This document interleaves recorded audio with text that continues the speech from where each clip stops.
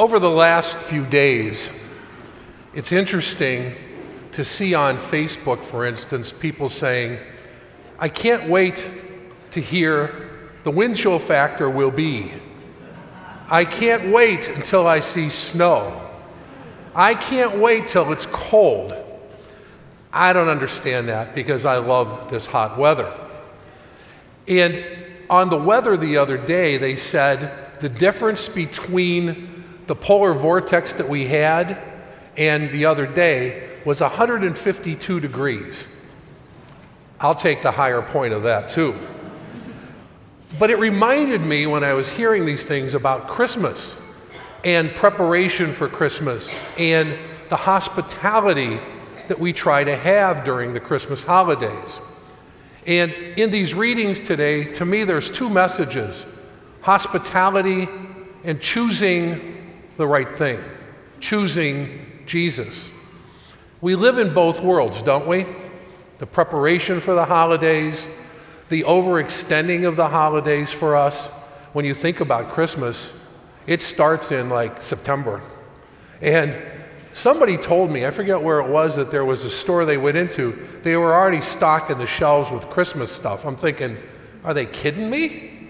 I love Christmas too, but it's a tad bit early. But think about that. You know, we start getting ready early. The decorations go up early. Sirius Radio has Christmas tunes, I think, October 1st, November 1st. I'm not sure exactly when. But by the time Christmas comes, you're saying, enough already. And yet the Christmas season starts on Christmas Day and ends the Feast of the Three Kings. So the preparation, think about in our homes, all the work we go through. Sometimes we spend so much time preparing, we forget what we're there for. We forget what holiday we're celebrating. Much is the same in that gospel.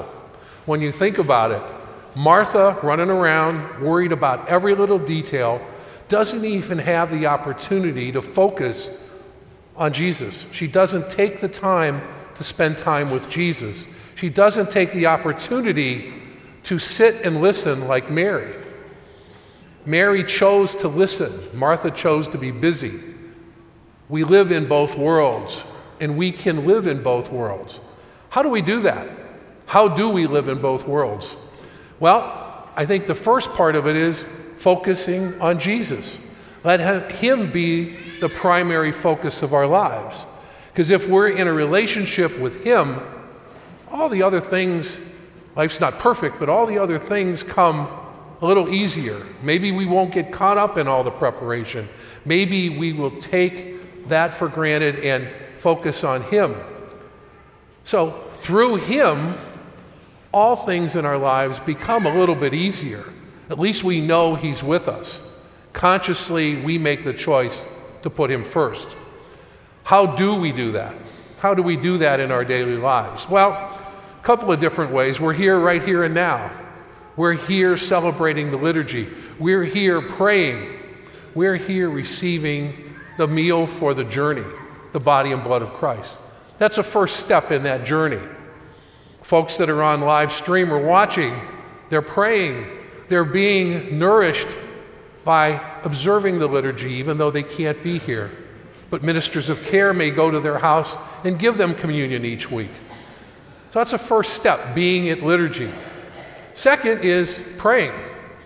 You know, I think we get into a habit in our lives of, I got to pray at 7 a.m. and I got to pray at noon and I got to pray at 9 before I go to bed. That's really good. But our life should be a prayer. Our life should be a constant prayer as we go through our days, asking the Lord to be with us. You're going into a meeting, you're going into a tough situation. Lord, send your Spirit into me so that I know how to respond and I know how to be. It's that constant prayer. But it's only through that relationship with Jesus can that begin. That conscious decision to be with him and him to be with us. There's other ways to do it too. Our parish initiative, Communities for the Kingdom, you can gather as community. You can gather in your homes to read scripture, to pray, to be together, to discern what the Lord is calling you to do. It could be the Lord is calling your group to work a food pantry, to work a soup kitchen, to do something a little different. It could be simply that he wants you to pray for some intention. There's Bible studies. There's all sorts of different things that we can do. But first and foremost, it's through Christ, the doorway to our life. If we use Jesus as our cornerstone, I think our life becomes a little better, a little easier. Maybe we won't get caught up in the preparations. Maybe people will like the warm weather better if we ask the Lord to help us with that. He's blessed me with that. So I ask all of us and I challenge all of us, let's go forth this week and try to make prayer part of your daily living. Every moment, because life is a prayer. Every opportunity, ask him for your help. Ask him, Lord, what do you want me to do today to serve you better? Attend Mass like we are. Take in the food for the nourishment. When you come to communion, that's the food for the journey, the body and blood of Jesus Christ.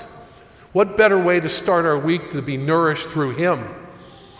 Asking him to take us, to lead us, and to help us in our daily lives. That way, he's the center, and all the other stuff that we get caught up in will be secondary. May God bless you.